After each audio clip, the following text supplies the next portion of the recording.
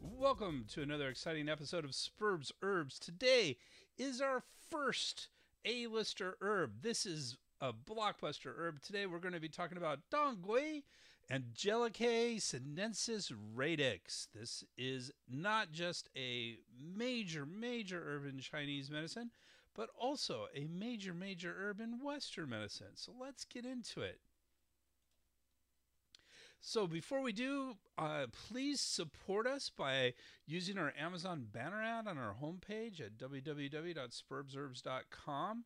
So anytime you go over to Amazon, if you click there first, we'll get a few pennies, and that will help support us as we're doing this. So thank you. If you are an acupuncturist, this podcast, as well as others, are approved for CAB-CEUs and NCCAOM PDAs. That's California Acupuncture Board Continuing Education Units and National Certification Commission of Acupuncture and Oriental Medicine professional development activities at a reasonable cost at www.integrativemedicinecouncil.org. That's integrativemedicinecouncil.org. We are looking for sponsors for our podcasts. If you are looking for effective, super targeted, personalized advertising with an excellent return on investment, check out the advertising section of our website. There was a big mountain on which grass and trees grew luxuriantly. Although there were valuable medicinal herbs on the mountain, very few people went there to collect them, because many poisonous snakes and beasts of prey also lived there. Below the mountain, there was a village. One day, the young villagers were chatting together. "I am the bravest man in our village," said one. The others didn't believe him. "If you are the bravest, do you dare go up the mountain to gather medicinal herbs?" deliberately asked the others. "Who says I don't dare to? Wait until I return with the medicinal herbs that can cure your disease of cowardice." "That's enough of your boasting. If you are bitten by the poisonous snakes or the beasts of prey, we will have to search for the medicine for your recovery." But the young man didn't take back his boast. He swore that he would certainly go up the mountain to gather medicinal herbs. But when he got home and told his mother about it, she wouldn't consent to this. I have only one son, you. If anything should happen to you, our family might be childless," said his mother. "I have sworn my oath. If I don't go, I can't hold up my head in the village." "All right, but since you are engaged, you should get married before you go and see to it that you have a child to leave behind," said his mother after thinking it over. In this way, the son didn't go up the mountain for a while. As he couldn't bear to leave his bride, he never spoke of going up the mountain. Several months passed. The young villagers got together again, and they all criticized the bridegroom. "You should take back your words, you king of boasting." "Who boasts?" The young man was angry. "You, not me." "Have you forgotten your promise?" Like any other young person, he was concerned about saving face. How could he bear such words? He went home. "Please help me pack. I will go up the mountain tomorrow to gather medicinal herbs," he said to his wife. "I won't let you go." His wife threw herself into his arms, weeping. "I must be a man. I can't let others say that I can only love my wife." "But how can I live if you leave me alone here?" "I have talked it over with my mother. You can wait for me for 3 years. If I don't return by then, you may get remarried." The next day, the young man left his mother and his wife and climbed the mountain. His wife lived with her mother-in-law at home. 1 year passed. He didn't return. Then 2 years passed, with no news from him. His wife wept all day and developed a very serious women's disease because of sadness, worry, and deficiency of both qi and blood. When the 3rd year passed, he didn't appear either. "You have waited for him for 3 years. It seems that he will not return. Please return to your mother's family and get remarried," the old woman said to her daughter-in-law. At first the wife refused, and her mother-in-law urged her many times. Finally, she thought that her husband was probably dead, So she went to her mother's family and married another man. But a few days later, her first husband suddenly returned. It made a big stir in the whole village. When the villagers saw that he had gathered so many medicinal herbs, they all praised him for his bravery and skills. But when he returned to his home, he didn't find his wife there. He was very anxious. You made it clear beforehand. She waited for you for 3 years, and there was no news about you. So she has remarried now, said his mother. He was overcome with regret and hated himself for not coming back earlier. As he couldn't forget his wife, he sent a message to her that he wanted to meet her one more time. When his wife got the news that her former husband was still alive, she wept and wept. The die is cast. It does no good to regret it now. Please go meet him, since you two were once husband and wife. So did others persuade her. So they met each other. She was all tears. What a bitter life I have been living, waiting for you for 3 years. I look forward to seeing you day and night. You should have come back within 3 years, but you didn't. No word about you came to me. Now I regret that I have remarried, and I feel as if a knife were piercing my heart, said the woman. Don't be grieved. You are not to blame. It's all my fault. While I was up in the mountain, I dug up a lot of valuable and rare medicinal herbs. I stayed longer because I wanted to collect more and bring them back so I could buy a few suits of clothes for you after I had sold them. I wish you a happy life in the future, said the young man, sighing. Then he went away.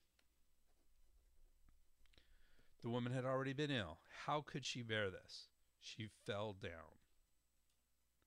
After a while, when she noticed the young man had left some medicinal herbs behind, and she thought that if she recklessly ate some, they might be poison and would kill her, she took some herbal roots that she didn't recognize and ate them mouthful by mouthful. But she was not poisoned. A few days later, her pale face became a healthy red, and her women's disease was completely cured. How did you cure your disease? She was asked. In answer, she showed people the medicinal herb that had been gathered by her former husband.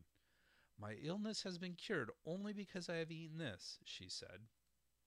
So people remembered that this medicinal herb could particularly cure women's diseases. Later, some people planted it and named it Dongui, meaning that one should return in time. This is a story to let people remember that when a husband should return and doesn't, his wife will be forced to marry someone else. So that is a story from Herbal Legends of Chinese Medicine. And it explains a lot about the functions of the herbs, and also the translation, which is translated as should return, or one of the things that is translated as is should return. So that's what Dongui means. And they're both first tone, by the way, Dongui. And that story is actually a very traditional story around this, and you can hear this, or people are familiar with this who are familiar with this herb. So I said should return is an English translation of this. Very similar other translations include state of return or ought to return. So very similar. As I mentioned earlier, this is Angelicae sinensis radix. That is the Latin name for this, Angelicae sinensis. It is important that we actually have the species name here. Sometimes when it comes to Chinese herbs, we'll just put the genus name. And that actually is okay, because they'll find that lots of different species under a given genus may actually be medicinal and may have similar functions as together as a genus. But in the case of Angelicae, there are several different species that have very different herbal functions. So keeping track of the species name is actually important. So this is Angelicae sinensis. A local variant in certain parts of China is Dong, that's D-O-N-G, rather than Dong, which is D-A-N-G. Dong Dongui, so Dong, D-O-N-G, Dongui, D-A-N-G, and G-U-I is how we spell it. And that is actually Angelica acutiloba. So that's a local variant said to have very similar effects. And so in certain parts of China, they'll use that rather than the Angelica sinensis. Now, other names you may have heard this by. Now, pronouncing a lot of this is difficult. I'm going to pronounce two here. I'm not going to pronounce two because they actually both sound exactly the same as what I've been saying. Dangui, Danggui. However, they're spelled completely differently. So one is spelled Tangquei, and some people will pronounce this Tangkui, but that's not correct. The actual pronunciation is Dongui. Why is that so different? And let me go with the other one before we get this. Sometimes you'll see this written as Dongquai instead of Dongui. And where these came up is because they use different systems for translating the Chinese words into English letters, into the Roman alpha, the Roman letters. And so Tangquei. Now, I'm not an expert on language, so don't quote me on this, but that looks a lot like Wade-Giles system. And it's the same thing if you see Tao, for Tao, and some people will pronounce that Tao. That's actually pronounced Dao. So it's the same thing here. The T is pronounced as a D. And K is often sounds like a G sound when it comes to Wade-Giles. So I know that there's one of the martial arts that I've studied is called Bagua, and it's actually spelled P-A rather than B-A, P-A Q-U-A. And so, K-U-A. I'm sorry, I'm getting my K's and my Q's mixed up. K-U-A, and that's actually pronounced Bagua. So very different than the way it's actually written. Same thing here with the T and the K here. Dongui, this is pronounced exactly the same, but it's spelled Tangquei. And then same with the other one. Again, you'll see sometimes it's called, it's pronounced Dongqui or Dongkue. But again, it's Dongui. It's exactly the same pronunciation as we've been doing. And that's spelled Dongquai. So these are same pronunciation, different romanization of the Chinese words. You also see it called Chinese Angelica root, or just Angelica root, which to me is not specific enough. Though a lot of the other Angelicas that we use for medicines, no, some of them are roots. So I'm going to back this off. In Japanese, again, I don't speak Japanese, so I don't know how this is supposed to be, but Toki, so I'm going to say Toki. And in Korean, it's Dang, so the same first four letters, and Gwi, so Dongui, I guess. So very similar to Dongui, but that's Korean. And then sometimes it's also called Shigui or Gongui, Gon meaning dried gui. Gon means dry. So those are all different names for the same thing. Generally, the dosage on this is around 4.5 to 5 grams. Different sources said 4.5 to 5 grams or 5 grams, up to 15 grams dosage. So this can be actually dosed at a relatively high dose, and so up to 15 grams.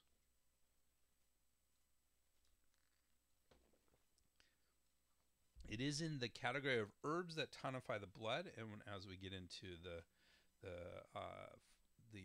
functions of this, you'll see that is quite appropriate. It is sweet and spicy acrid. Again, spicy and acrid in Chinese are synonyms. So sweet, spicy, acrid, and warm. And it enters the heart, the liver, and the spleen. If you know a little bit about Chinese medicine, you know that the heart, the liver, and the spleen are all involved with the blood. Obviously, the heart pumps the blood around. The liver will store the blood. And the spleen is actually where it's produced from a Chinese perspective. So the spleen is important in that context as well. And I think that since the spleen is a digestive organ, I think it's saying that we get the blood from our food, our gu qi, which is a specific type of qi. We'll get into qi a lot in one of these episodes. There is a very clear source for the first written mention of this herb, and it's a fascinating source, and it's an important source. And it's in the Divine Farmers Materia Medica is where it's first talked about. In Chinese, this is the Shenang Bensao Jing, Shen is often translated as divine farmer, and this is one of the I like the word. I was going to say gods of Chinese history, but I like the word deity better than gods, so it doesn't kind of give the same connotations as a Christian word God. So and here's it's Shen, which means is often translated as spirit or something along those lines. Here it's translated as divine, and Nong means farmer, so divine farmer. Ben Sao Jing, Ben means root, Sao means grass. So we'll often in Chinese medicine, they will combine two words to kind of mean something similar but different. So Ben Sao together in this context, especially with the word Jing. Jing just means a classic, an old book, a book of importance. So that's Jing. So Ben Sao Jing altogether is translated here as materia medica, which is Latin for medical materials. There are definitely, you'll hear pharmacopoeias or materia medicas in Western medicine from Latin. And so that's how this is translated. Really, if you literally translate it, it means classic of roots and grasses, which would be herbs. So classic of herbs. So this is Divine Farmer's Materia Medica. It was written in the 2nd century of the Common Era. So this is late Han Dynasty. If you're familiar with that, Han Dynasty was a big important dynasty. It lasted about approximately 200 years BCE to 200 years CE. And really does kind of a lot of the foundational books of Chinese medicine come out during this time, including the Shennong Ben Sao Jing, or the Divine Farmer's Materia Medica, which is the first written book that we have to this day. There's actually supposed to be the Shennong Jing, which is predates this, of which this is sort of a reformed version of. And so, but the Shennong Ben Sao Jing is probably the first written classic that we have that describes individual herbs. And so it's incredibly important in Chinese medicine and for the historical context. It's the earliest materia medica. And this is important because it establishes a tradition of Ben Sao Jing carried on by later authors. So as you'll often hear the Tang Ben Sao Jing, or the different Tang is a dynasty. Different dynasties will have their own Ben Sao Jing as they go forward, and even to modern day, the Ben Sao's Materia Medica will change every few years to reflect new information. What's interesting about this and not carried through to modern day is it classifies medicinals into 3 grades. And these are superior, medium, and inferior grades. So interesting in that context. Establishes basic rules for herb combining. So that's important. There are certain herbs that you're not supposed to combine with other herbs. And it still has some shamanistic overtones. It's interesting as we get into. We're going to do a little bit of quote here, and you'll see some of those shamanistic overtones as we get into it. So here's a quote from the Shennong Ben Sao Jing. This is a preface, or the beginning of it. There are 120 superior class medicinals which are used as sovereigns. They mainly nourish life and correspond to heaven. They are non-toxic, and taking them in large amounts and for a long time will not harm people. If one intends to make one's body light, boost the qi, prevent aging, and prolong life, one should base one's efforts on the superior class. There are 120 medium class medicinals, which are used as ministers. They mainly nurture personality and correspond to humanity. They may or may not be toxic, and therefore one should weigh and ponder before putting them to their appropriate use. If one intends to control disease, supplement vacuity, and replenish exhaustion, one should base one's efforts on the middle class. There are 125 inferior class medicinals, which are used as assistants and envoys. Now, I'll get into this a little bit. They mainly treat disease and correspond to earth. They are usually toxic and cannot be taken for a long time. If one intends to eliminate cold and heat and evil qi, break accumulations and gatherings, and cure disease, one should base one's efforts on the inferior class. Now, there's a lot of internal logic in these three classes that are just described. So, for example, they talked about the superior class corresponding to heaven, the medium, the middle class corresponding to human or man, and the inferior class corresponding to earth. So this is heaven, man, and earth. This has very strong overtones in Taoism and in Confucius thought that heaven and earth are the poles, and humans are in the middle between heaven and earth, or a combination of heaven and earth. And so that kind of corresponds with yin yang theory and a lot of Taoism. So that's an interesting internal aspect to this here. You also, it talked about the superior herbs being sovereigns or emperors, the medium herbs being ministers, and the inferior herbs being assistants and envoys. As you get into formulas, we talk about these different roles for herbs within a given formula. So they can be either sovereign or emperor herbs, they can be ministers, they can be assistants and envoys. And these roles are very Confucianist in their origin, and reflect, you know, this idea of the Chinese that the way things are in heaven are the way things are manifested by man, and the way things are appear in earth. And so the idea is that the government appears this way amongst men, so therefore heaven is run in the same way and earth is run in the same way, not because men are doing, but because men are reflecting what's happening in heaven. And so this idea of sovereigns, ministers, assistants, and envoys are the way the government worked, and so therefore our herbal formula should work the same way. Very Confucius in origin in that context. And so you see that in the descriptions of all of these. We talked about, there's some of the shamanistic overtones. We talked about personality with the medium class medicinals. So yeah, herbs, maybe shamanistically, are said to be able to work with personalities and change personality. And in a certain context, you can understand that. If you have a disease state and you cure the disease, your personality does change. If you're very sick, you're usually gruff and mean and angry. And then as you come out of that illness, you're grateful for the help you got and all that sort of stuff. So your personality changes. So it makes a certain amount of sense that herbs can do that. But here it's very explicit that it does do that. All right, so that is Shennong Ben Sao Jing. We are going to continue with our discussion of Shennong Ben Sao Jing. And here's a quote about Dongui in that, and it's listed under Dongui. So let's do that. Dongui, Ridix angelicae sinensis, is sweet and warm. It is non-toxic, treating mainly cough and counterflow qi ascent, warm malaria with fever persisting within the skin, leaking causing infertility in females, various malign sores, and incised wounds. It can be constantly taken after being cooked. Its other name is gongui, or dry return. It grows in rivers and valleys. So that's the quote.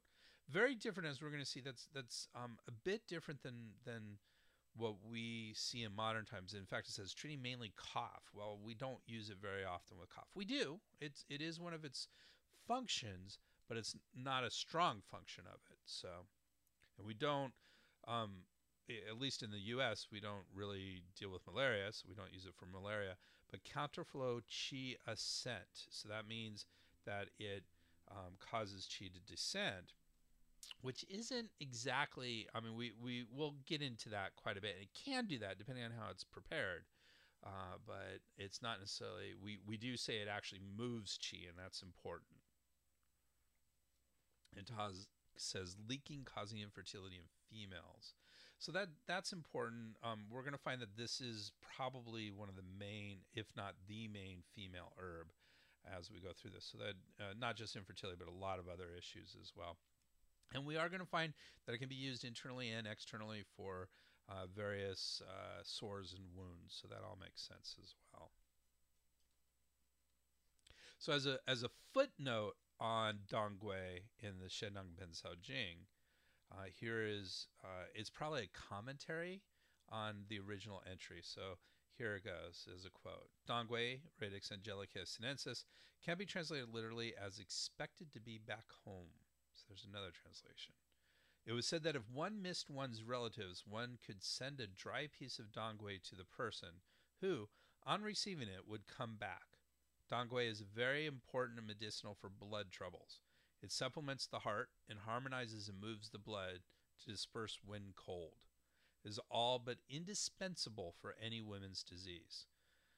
Any gynecological obstetric disease, this is probably going to be one of the herbs that are going to be used to treat it.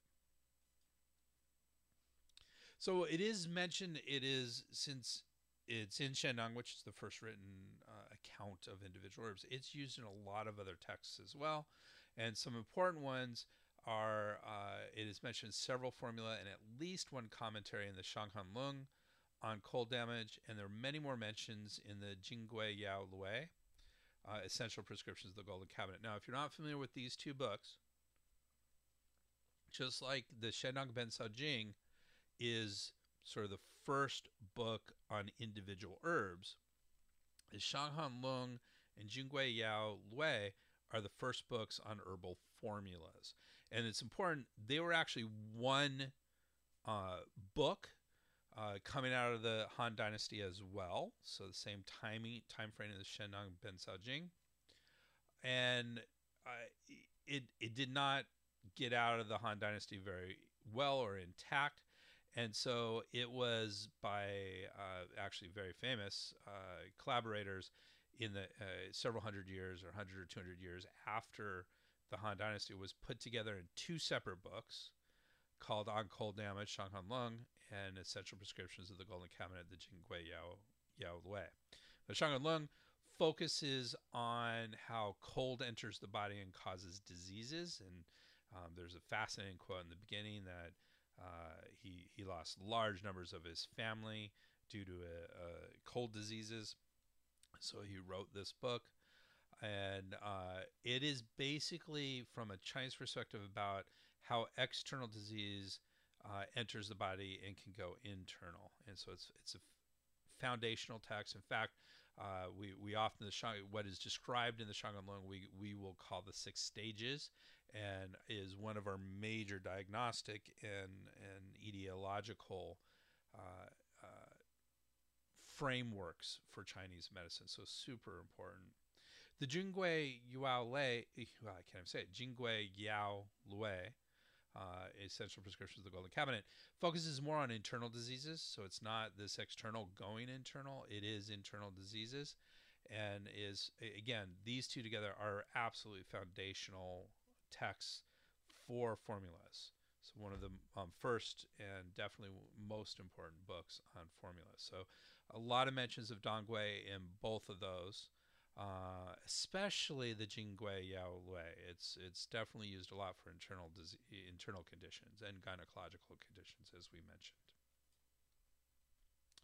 Good quality Dongui is thick and has long main roots. It's yellowish brown with a soft outer bark and a yellowish white cross section. And I love this. I'm quoting Bensky here. Bensky et al. It says it has a dense aroma. So that's an interesting word. If you've smelled Dongui fresh or dried Dongui, it is a strong aroma that's not bad. It's like, when you think of an herbal aroma, this is to me one of the quintessential smells. So the dense aroma, strong herbal aroma would be how I would describe it. It has numerous Chinese medical actions, and as we mentioned, it's the herb for for tonifying the blood. So its first action is tonifies or supplements. Again, different translations of in different texts. Tonifies or supplements the blood and regulates the menses. So we're going to see anything to do with the menses. This herb is probably going to be involved. It invigorates and harmonizes the blood. And some sources add relieves pain to this function. So it invigorates and harmonizes the blood and relieves pain. So that's important.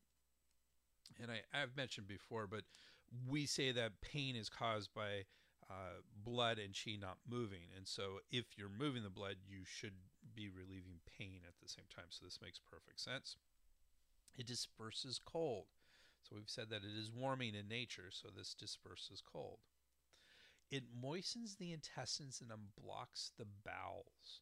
So we'll see that this function in a lot of things with oils that have oils involved with them. And Dongui, good quality Dongui, is a little bit slightly oily, so that makes sense. So it moistens the intestines and blocks the bowels.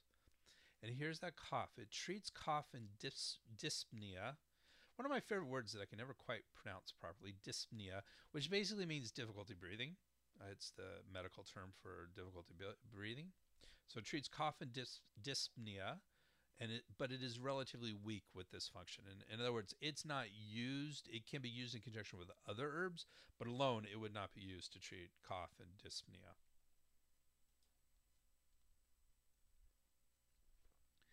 So Brandon Wiseman, who wrote the concise formulary, Materia Medica that we use, one of the textbooks that we look at. So he discusses that function of quicken. He describes it as quickens the blood and relieves pain. So that's the same thing as invigorate the blood. And it says it can be used in the following cases. So it actually lists major ways you can use that function. So quickens the blood and relieves pain to help menstrual irregularities, painful menstruation, and amenorrhea. So amenorrhea means not having a menses. Abdominal pain due to vacuity cold. Again, it treats cold. It's warming. So this could be good for abdominal pain due to vacuity cold. Pain and vacuity cold is a sort of a technical term. That vacuity cold is a technical term in Chinese medicine, and it refers more to yang deficiency than yin excess, and so vacuity cold. Pain in the limb and body due to static blood, so blood not moving, so you have pain in the limb and the body because of that. I like this.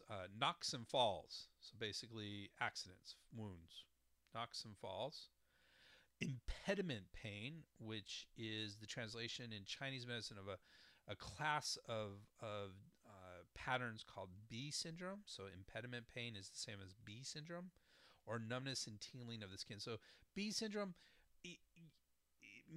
usually means pain in the joints, and it can be caused by numerous causes.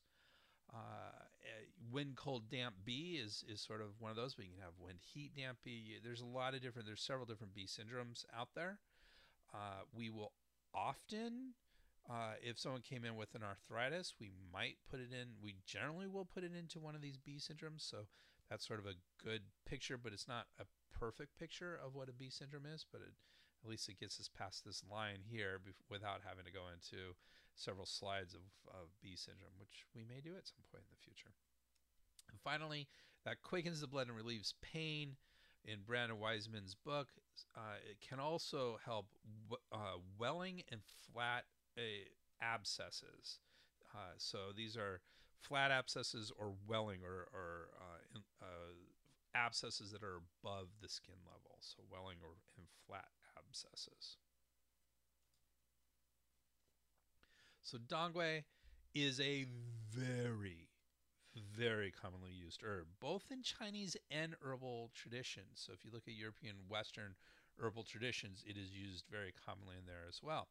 And there's a ton of commentary on this herb. Too much for me to list in a 1-hour episode.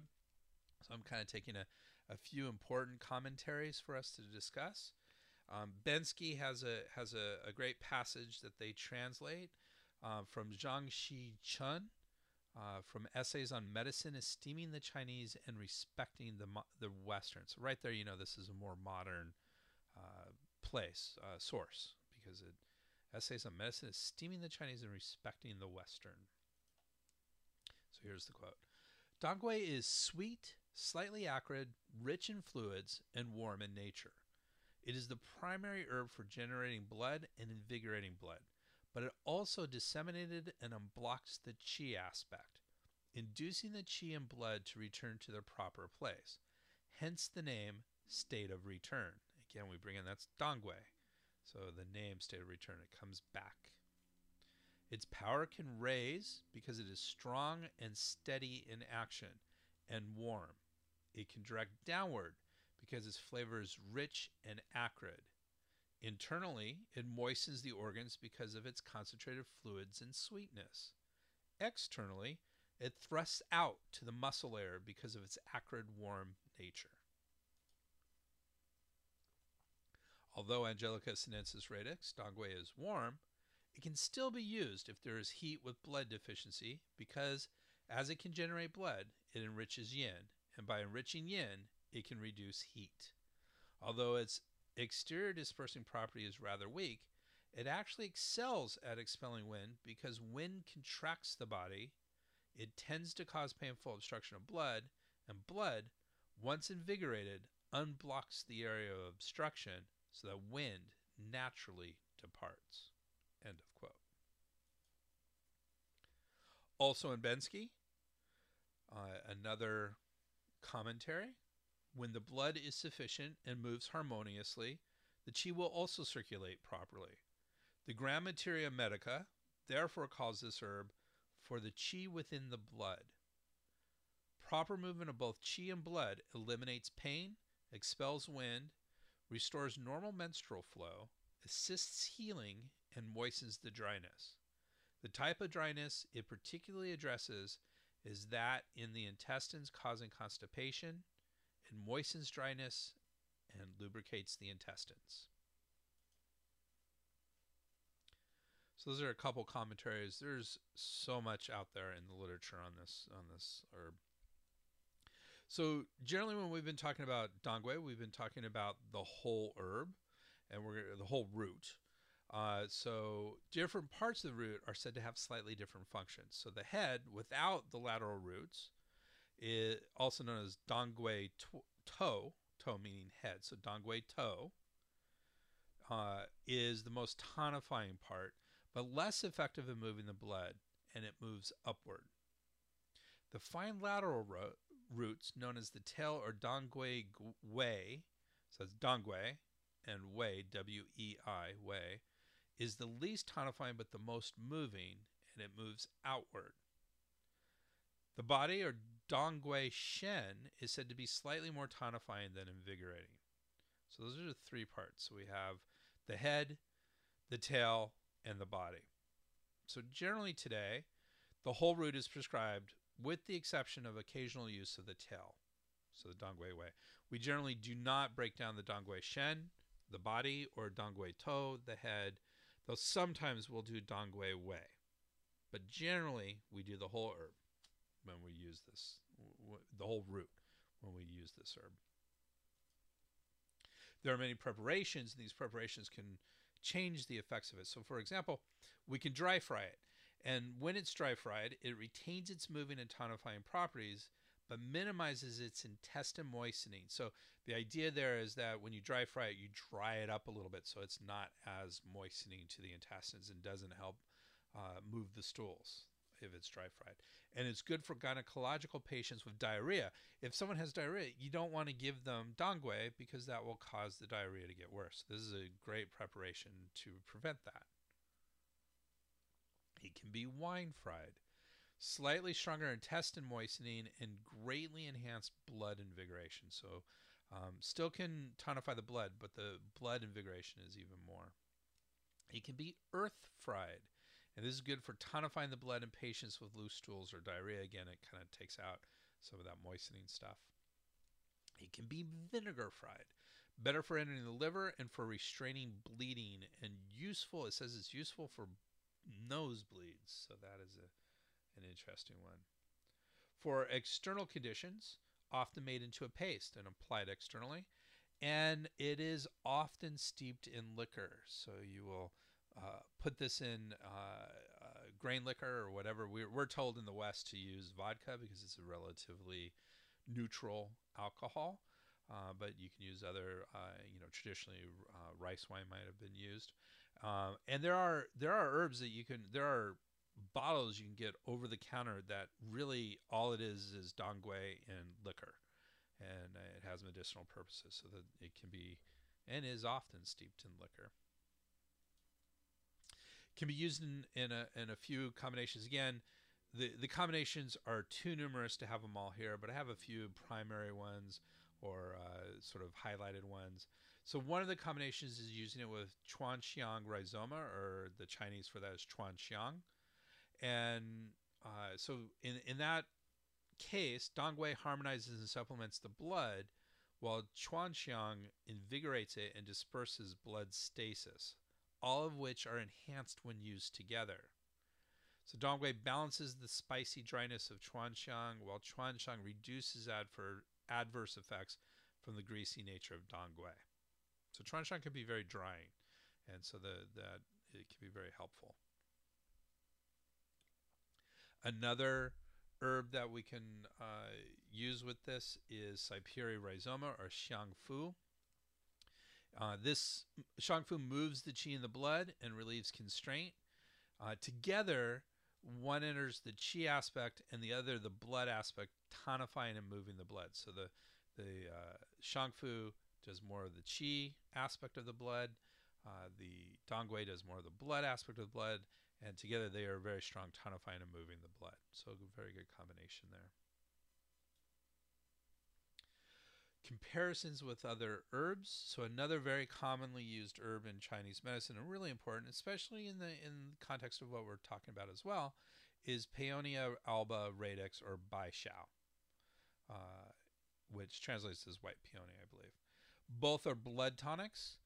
Bai Xiao, however, is cooling and used for blood and yin deficient patients with heat, while Dongui is more suitable for blood deficient patients with yang deficiency and coldness. So one's more for heat, one's more for coolness. Dongui moistens the intestines, and Bai Xiao does not moisten the intestines. So that's comparison between those two. Another one to look at is Spatholobe callus, or Ji Shui Tong. Now, when I first learned Ji Shui Tong, it was a totally different herb than Spatholobe, which happens. Often they'll put in a Chinese word, and then when they find kind of determine a Latin name, they'll put that in its case. So some of you older practitioners may not have heard of Spatholobe callus, but its Ji Shui Tong is definitely an herb that we would have learned. And both that and Dongui will tonify and invigorate the blood. Dongui primarily tonifies, and Ji Shui Tong primarily invigorates. So together they're very good at doing both. Though that wasn't necessarily a combination, just difference between the two. Safety of Dongui. So generally this is considered a very safe herb. The American Herbal Products Association's Botanical Safety Handbook, which is a great large text on herbs, rates it as safety class 1, their highest safety rating, meaning it can be safely consumed when used appropriately. So that is good. Very safe in general. We'll quantify that safety in just a little bit. So the science behind it. This is absolutely one of the most heavily researched herbs around, and there are a lot of small studies with numerous claims. Way too much for us to talk about here. We will therefore focus on larger and meta-studies. If you're not familiar with meta-studies, I talk a lot about meta-studies. Meta-studies are studies that look at other studies. In other words, they can combine a bunch of smaller studies into a larger study, and hopefully we'll have more evidence to prove or disprove a given hypothesis. So looking at meta-studies is very high-level evidence in general. So Chen and Chen, who wrote one of our translations of the Materia Medica, state that it is antiplatelet, so it actually prevents platelets.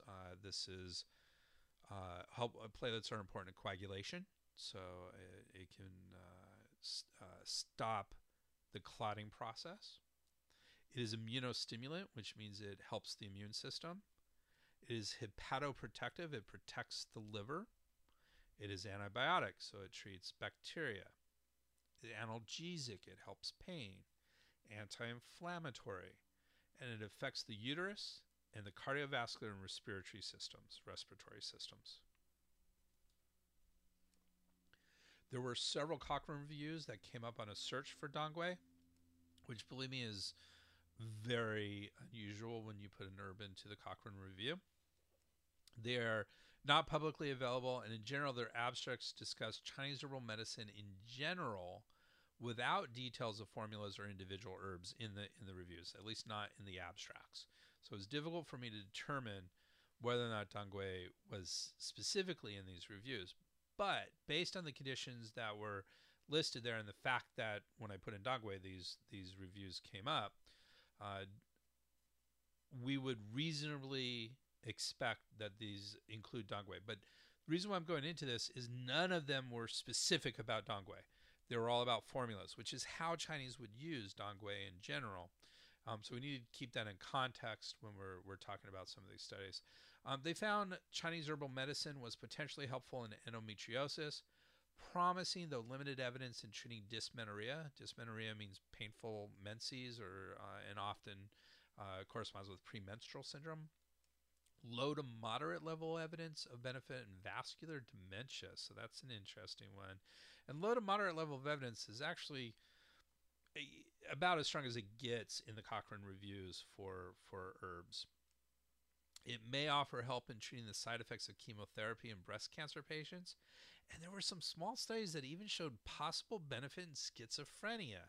So that's an interesting one. This is not an herb in Chinese medicine that we'd go to for schizophrenia, though I could see it being used in a lot of formulas that we would use that might treat schizophrenia, but it isn't specific to that. Chen and Chen also cited 23 conditions Dongui may help, though they are supported by difficult to obtain Chinese studies, small studies, or animal studies, and therefore may or may not provide sufficient evidence for benefit in these conditions. Now, just to put this in context, I've read a lot of monographs on herbs from Chen and Chen's book. 23 conditions is huge. Usually they'll have a list of 4 or 5. So having 23 conditions just shows how much this has been researched and all that. They weren't strong. You know, there was nothing that popped out and said, okay, that's a really good study or that's helpful and I should mention it. And like I said, they're small, they're animal studies, they're difficult to obtain, they're in Chinese. So difficult for me to sit here and say, yes, this is one of those. But it's just indicative of how widespread, how many different problems Dongui can actually help with. So it's the contents of Dongui, what the constituents of Dongui contains many essential volatile oils, ferulic acid, Z-ligustolide, butylidenophthalide. All right, this is a hard one. Butylidenophthalide and various polysaccharides. Ferulic acid appears to be amongst the most bioactive of these and has anti-inflammatory and immunostimulatory effects. The Z-ligustolide has anti-inflammatory, anti-cancer, neuro, and hepatoprotective effects. So neuroprotective, in other words, it helps the nerves, and hepatoprotective means it helps the liver effects. That's an interesting compound. And then N-butylidenophthalide, it's a hard one because it's an NEPHTHAL phthalate. So it's butylidenophthalide, all in one word, exerts anti-inflammatory, anti-cancer, and anti-cardiovascular effects. It should probably say, rather than anti-cardiovascular effects, anti-cardiovascular effects. It helps the cardiovascular system. So when we start to talk about drug interactions, there are several important concerns when it comes to Dongui. And actually, I have a lecture on the 9 herbs to be worried about, and the 10 herbs to be worried about, and the 9 drugs to be worried about. And this is ranked number 9 out of those 10 herbs to be worried about. So it's up there. This is definitely has some potential drug-herb interactions at several different levels. Though, when it comes to specific drugs and what have you, it's all speculative. So it's difficult. But let's talk about some of this. So Dongui may inhibit CYP1A2 and 3A4. So CYP is cytochrome P450.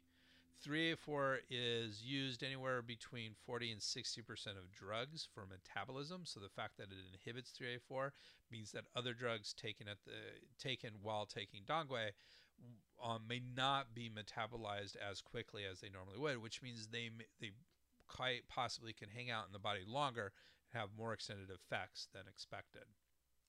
It may also inhibit P-glycoprotein. It may also inhibit P-glycoprotein. This is a target of drug-drug interactions. So the fact that it may inhibit PGP, which is short for P-glycoprotein, is indicative of some potential drug-herb interactions here. So definitely something to be considered about. So it may potentiate anticoagulant and antiplatelet effects and should be used with caution in patients taking anticoagulant, antiplatelet agents, thrombolytic agents, and low molecular weight heparins. And there's level C evidence to this, so it usually indicates that there was some case studies that showed this. Not a trial, but some individuals may have seen some evidence that when taking on Dongwei, it interfered with some of these potential drugs. So definitely a concern, especially with those drugs. It may increase the muscle relaxant and central nervous system depression of benzodiazepines. So that's an important one. So it may interfere a bit with benzodiazepines. Level D evidence on that, so which means there's not strong evidence in that it wasn't in humans, either an expert opinion or animals or something along those lines. By the way, going back to mentioning animals, I said that Dongwei may inhibit cytochrome P451A2 and 3A4. There was one study that mentioned that 2D6 was inhibited in rats. So I didn't include that here because we don't generally include I don't generally include animal research in this. It cuts down a lot of the research that I have to talk about, and is a relatively useful way to parse this. But just to mention, CYP2D6 is a possibility of interactions as well, inhibition from cytochrome P450. So I always want to talk about this because it's been suggested that it might have phytoestrogen content. So phytoestrogen are estrogens that are in plants. So phytoestrogen content is an important concern for some people, especially those who have estrogen receptor positive breast cancer. So this is an important question. So one rat study did show significant estrogenic changes. Another in vitro research. So rat study means in rats, of course. In vitro means in test tubes, in glass. Researches little or no estrogen activity at all. So there's some mixtures there. Generally, animal studies would be more significant than in vitro studies, but we're not rats. So animal studies may point to something in humans, but does not prove anything in humans at all. However, and this is an important one, a double-blinded, randomly controlled trial. So this is the granddaddy of trials. Is we want our trials to be double-blinded and randomly controlled. That is the gold standard of a trial, a clinical trial. The next question is how many people were in this, and I don't remember off the top of my head, but it certainly was into the statistically valid numbers, but not huge numbers of subjects in this trial. And it showed no estrogen-like effects in postmenopausal women. So there could be some phytoestrogen or some estrogen activity in premenopausal women, possibly. Not, I don't know how likely that is, but it's possible. So there is some controversy over whether or not Dongwei is phytoestrogenic. Phytoestrogenic means it actually has activities of estrogen. The preponderance of evidence at this time suggests that there is no estrogen-like activity. And so that is an important, and this is, look, I wrote an article on this years ago that came to the same conclusion. And I was looking through the American Herbal Products Association's book, which is a good reference for this sort of things, and they came basically to the same conclusion. So there's not, I don't think there's strong evidence of phytoestrogen content. That doesn't mean the evidence can't change, and other studies can come out and say there is. So I'm not saying there isn't any. I'm just saying the evidence doesn't support it at this point. That's how I would phrase this. The other drug-herb interaction here is it may treat liver damage caused by acetaminophen, or Tylenol is the brand name for that, by promoting hepatocyte generation. So hepatocyte means liver cell generation. So may treat liver damage caused by acetaminophen by promoting liver cell generation. So that's useful. That's a good drug-herb interaction. So what are some concerns? So as I mentioned earlier, this is quite safe, and I started to mention this LD50. So LD50 is the lethal dose that would kill 50% of the mice. So you give various doses to mice. When half of them keel over, that is the dose that is the LD50. So the LD50 in mice is 100 grams of Dongui extract per kilogram injected. So that's absolutely huge LD50. Think about it. You have to be half the mice died when 1/10 of their weight was injected into them from Dongui. That's really safe levels. Like, we would think about it in terms of humans. That would mean we would have to take, the average person, they say, is 150 pounds, that we would have to take 15 pounds of Dongui. Remember, we're talking, the normal dose is 5 to 15 grams. 15 grams is about half an ounce.